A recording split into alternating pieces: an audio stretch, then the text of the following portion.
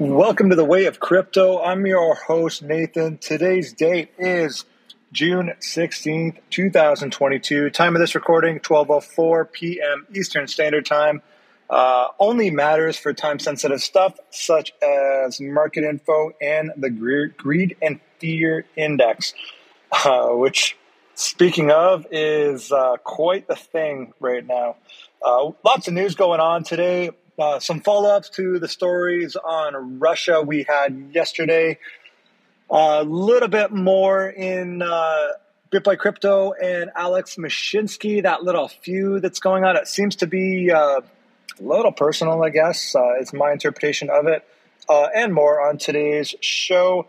Let's get into the market stuff. Speaking of greed and fear being a thing, right now we're looking at a 7. It's the lowest I've ever seen it. Extreme fear has taken hold. Extreme fear, I guess you could call it, has taken hold in the markets, not just crypto, all markets. There was a little bit of a rally after that, the 0.75 interest rate hike.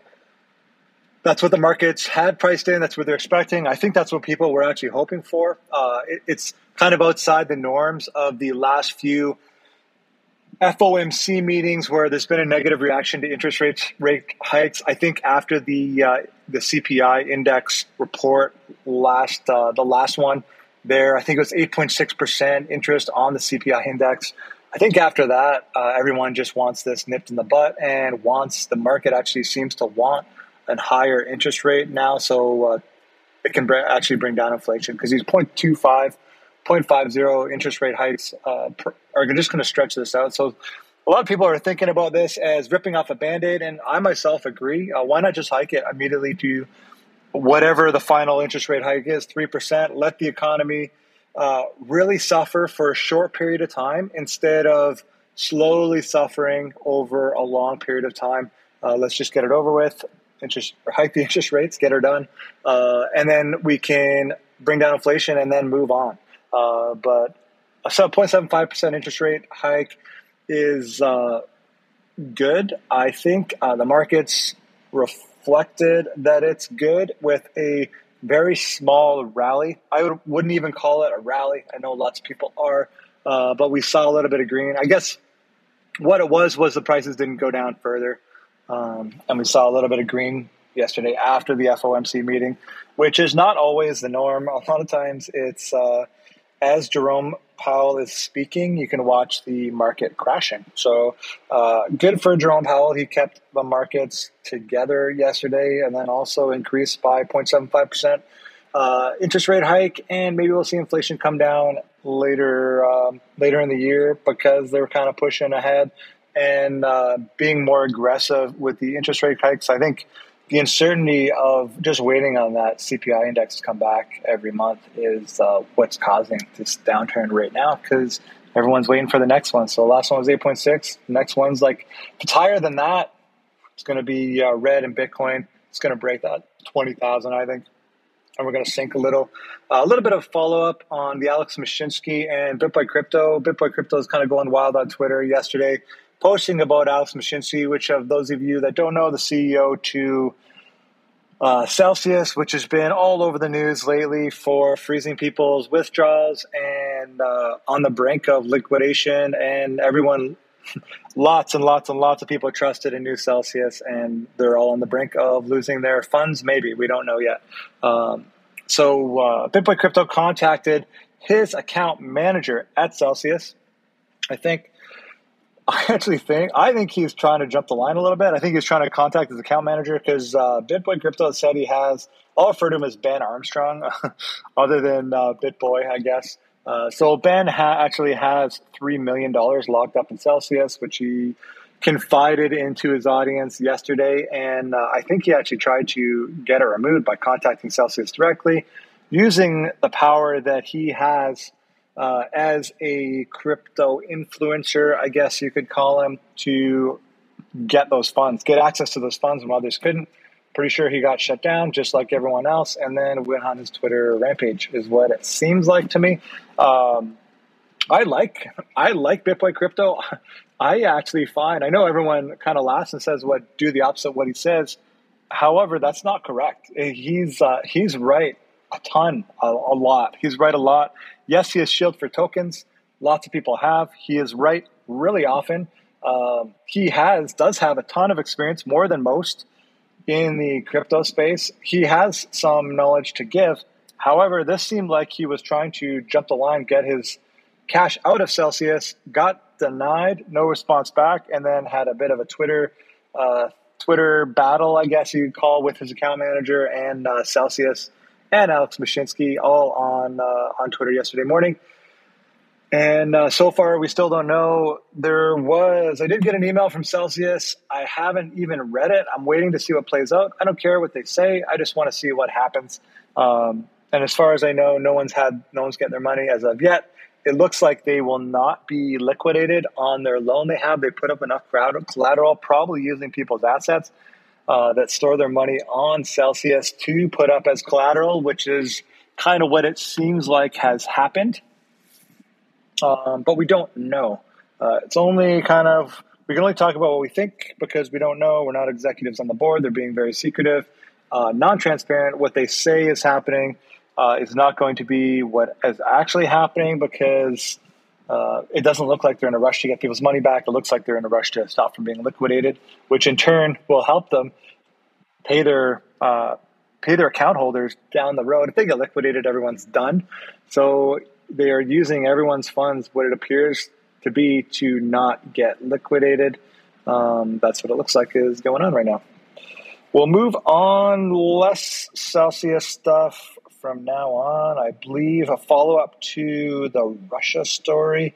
So yesterday, they banned crypto assets, digital assets, as payment methods within Russia, making it illegal for people like you and me, if we were Russian citizens, to transact in digital assets. However, they have backed cross-border crypto payments for domestic trade. So this is rules for thee, not for me. They are going to continue settling payment in cryptocurrency, digital assets, on an international basis. We talked a little bit yesterday whether it was good or bad for them to ban crypto, for Russia to ban crypto, because if Russia isn't using it, it's harder for North American or NATO allies to demonize it on the basis that Russia is using it. Obviously, right? Common sense would say that is true. However, they are banning it for in-country payments, but not for cross-border payments. But anyways, let's get into the article here. Cryptocurrencies can be used in cross-border or international payments only if they don't get into Russia's domestic financial system. Whoops, sorry about that. But for the time being, I'm going to refer. Pause. There we go. Yes, the financial system, the Bank of Russia's governor said. So it looks like they're actually clearing up on what they want for crypto here. Russia's central bank governor Elvira I can't say this name. Nebulina that's kind of a neat name, actually. Elvira Nebulina is the latest official to confirm that the country is warming to the idea of cryptocurrency payments, but not domestic ones. Understandably so. So the Russia ruble, if you desire to protect your own, the ruble has been getting crushed earlier in the winter during the invasion. It dropped to an all-time low, I think, not seen since World War II. It did quickly recover, and the Russian ruble is doing just fine right now. However, they just want to keep it fine here. According to Nebulina, cryptocurrencies can be used in cross-border or international payments only if they don't get into Russia's domestic financial system. The digital currency should not be used as payment on platforms inside Russia. The Bank of Russia's governor said in an interview with local news agency RBC. That is probably the Russia Broadcasting something here, corporation. That is why cryptocurrency prices are too unstable or volatile, thus risky for retail investors, Nebula argued, stating, this is in quotes, cryptocurrency should not be traded or organized marketplaces because these assets are too volatile, risky for potential investors. I really hate when adults want to tell other adults what they're allowed to invest in, what they feel like is too risky for them to invest in. Isn't it odd that some people think they actually have a personal authority over others to tell them what they should be able to put their money into? It's quite the complex that people actually have that thought. And they believe that they have the will is the wrong word, the fortitude to tell others what they can do, that they don't know what's best for themselves and that they know what's best for them instead. Nebulina went on to say that digital assets must comply with all requirements and policies created to protect investors. As such, all assets that are listed on an exchange must have an emission prospectus and a responsible person, as well as comply with information disclosure requirements. The governor previously called on government to focus on encouraging the development of digital assets projects that are being issued by a responsible person. In April, she contrasted such a vision to private cryptocurrencies like Bitcoin, which don't have one responsible party, while Bitcoin creator has not been identified at all. I'm trying to understand. She does not like Bitcoin because it's too decentralized, which is Bitcoin's impossible to control. So they can ban Bitcoin, or you can't. I guess the better way to describe it is you can't put you can't put the CEO of Bitcoin in jail because there isn't a CEO of Bitcoin, and anyone that can download any open source software on any electronic device has the ability to use a Bitcoin network without anyone's government having any say about it. And she doesn't like that. And they want to move to centralized digital currencies. I think it's just kind of looks like what they want. What they want in a digital asset is a CBDC is what they want. They want a digital currency issued by the Russian government is what it looks like. And not that Russia is alone in this. I think a lot of countries want a CBDC. We're going to have a quick look at the market. So the time is 12:18 p.m. Bitcoin down 2% on the 24-hour. Bitcoin is at 20,931.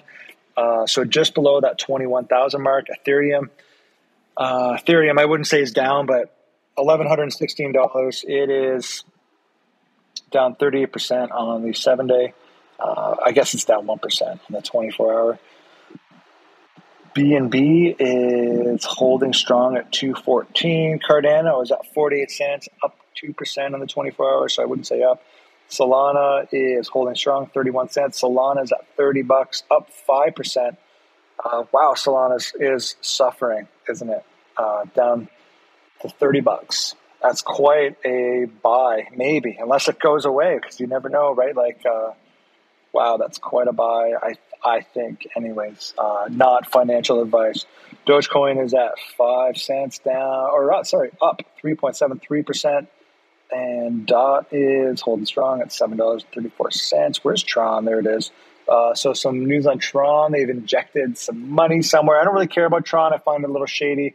Don't talk about it much. It seems like it goes up from maybe even a founder pumping money into it. Just my thoughts. Your mileage may vary, and I'm sure you can make money buying, selling, trading Tron. However, it just seems a little sketchy, and it is up 7% on the 24-hour, down 26% on the 7-day. Shiba, we're looking at a 1.5%. AVAX, 1.8% up. Both those are up 24 on the 24-hour. So markets are pretty medium, not a lot of action. Solana is rallying a little bit, I guess, today, but the prices, Solana seems very undervalued at that. I know it's only down 23%, but just looking at that $30 price tag, it's just it's hard to believe. It's crazy times we're living in. All right, so banking issues 56, banking uses 56 more times. Let me rephrase this sentence here. Banking uses 56 times more energy than Bitcoin. Yeah, it does. And we've said this many, many times. And the U.S. dollar alone uses way more energy than Bitcoin that is mined worldwide, and that's in one country. Analysts of Bitcoin's proof of work and Lightning Network exposes the banking system as energy hungry, demonstrating that Bitcoin is better for the planet. Fresh figures on Bitcoin's energy consumption, efficiency, and scalability serve to expose the banking sector while bathing the world's largest cryptocurrency in a new light. A research report published by Michael Kazaka, an IT engineer, cryptographer, and consultant, calculates that Bitcoin payments are 1 million times more efficient than the legacy financial system. Yeah, this is true, especially for the Lightning Network. The Lightning Network is the best payment rails in the world right now, bar none, and runs on with Bitcoin. Plus, the banking sector uses 56 times more energy than Bitcoin. The report compiles almost 4 years of research and suggests a new calculation for estimating Bitcoin's proof-of-work energy consumption. In an interview, Kazaka told Cointelegraph, this is in quotations, Bitcoin Lightning and Bitcoin in general are really great and very efficient technological solutions that deserve to be adopted on a large scale. This invention is brilliant enough, efficient enough, and powerful enough to get mass adoption. Kazaka, who founded payments consultancy Value Chain in late 2021, proposed an alternative to energy estimates provided by Cambridge Bitcoin Electricity Consumption Index. That was a mouthful. This is called the CBECI. The index, often cited by Cointelegraph, estimates that Bitcoin consumes roughly 122 terawatts per hour. Taking into account the average lifespan of Bitcoin mining machines, as well as the rate of which new IT materials are created, Kazaka suggests that Bitcoin consumes 88.95 terawatts per year, considerably less than the Cambridge's estimates. I've said it before, and I will say it again, that I don't even think it really matters how much Bitcoin's energy consumes, because Bitcoin's energy consumption promotes green energy and more efficient energy, because it is the only system in the world that is paid for by private enterprise, and they have the reason to improve their mining, and the reason to go green and more efficient is to improve their bottom line, improve their profit margin, which is a necessary evil in the world. We all live in the real world, right? The incentives are monetary always, and Bitcoin mining is the ultimate monetary incentivizer for green energy. So it doesn't matter how much energy Bitcoin does consume. The more it consumes, the more it's going to incentivize moving the world more towards more efficient green energy, because that's what's going to allow Bitcoin miners to make more money. Instead of relying on the banking system to find ways, why would the banking system has no incentive to make their, for instance, the US dollar has no incentive to make the US dollar more energy efficient. I think we can all agree on that. Bitcoin miners have all the motivation to make Bitcoin mining more efficient. That's the difference between the two as far as the future is going to look for the financial side, energy consumption, and green energy. Bitcoin's going to bring it in. And again, it doesn't matter how much energy Bitcoin consumes, it will lead the way and pave the way for a green energy future. I think that is going to wrap it up. There was one small article. It's titled Cheaper Than It Looks. This is by Cointelegraph. Cheaper Than It Looks, Fidelity executives say Bitcoin undervalued and oversold. I think we all agree on that. Anthony Pomp, for those that watch him on YouTube and Twitter, made similar remarks on Monday, noting that Bitcoin's value and price are diverging and that weak hands are selling to strong hands. And couldn't agree more. Bitcoin is undervalued. I think fair market value for Bitcoin is around 40,000 US. It's like half that right now. It's an easy 2x. Now is quite the opportunity, isn't it? But you have to have dry powder on the sidelines for things like this, and you can't buy all the dips because you just run out of money unless you're really calling tops and bottoms and then selling on the upward movements. which is hard to do, right? So it's hard to have dry powder always available on the sidelines.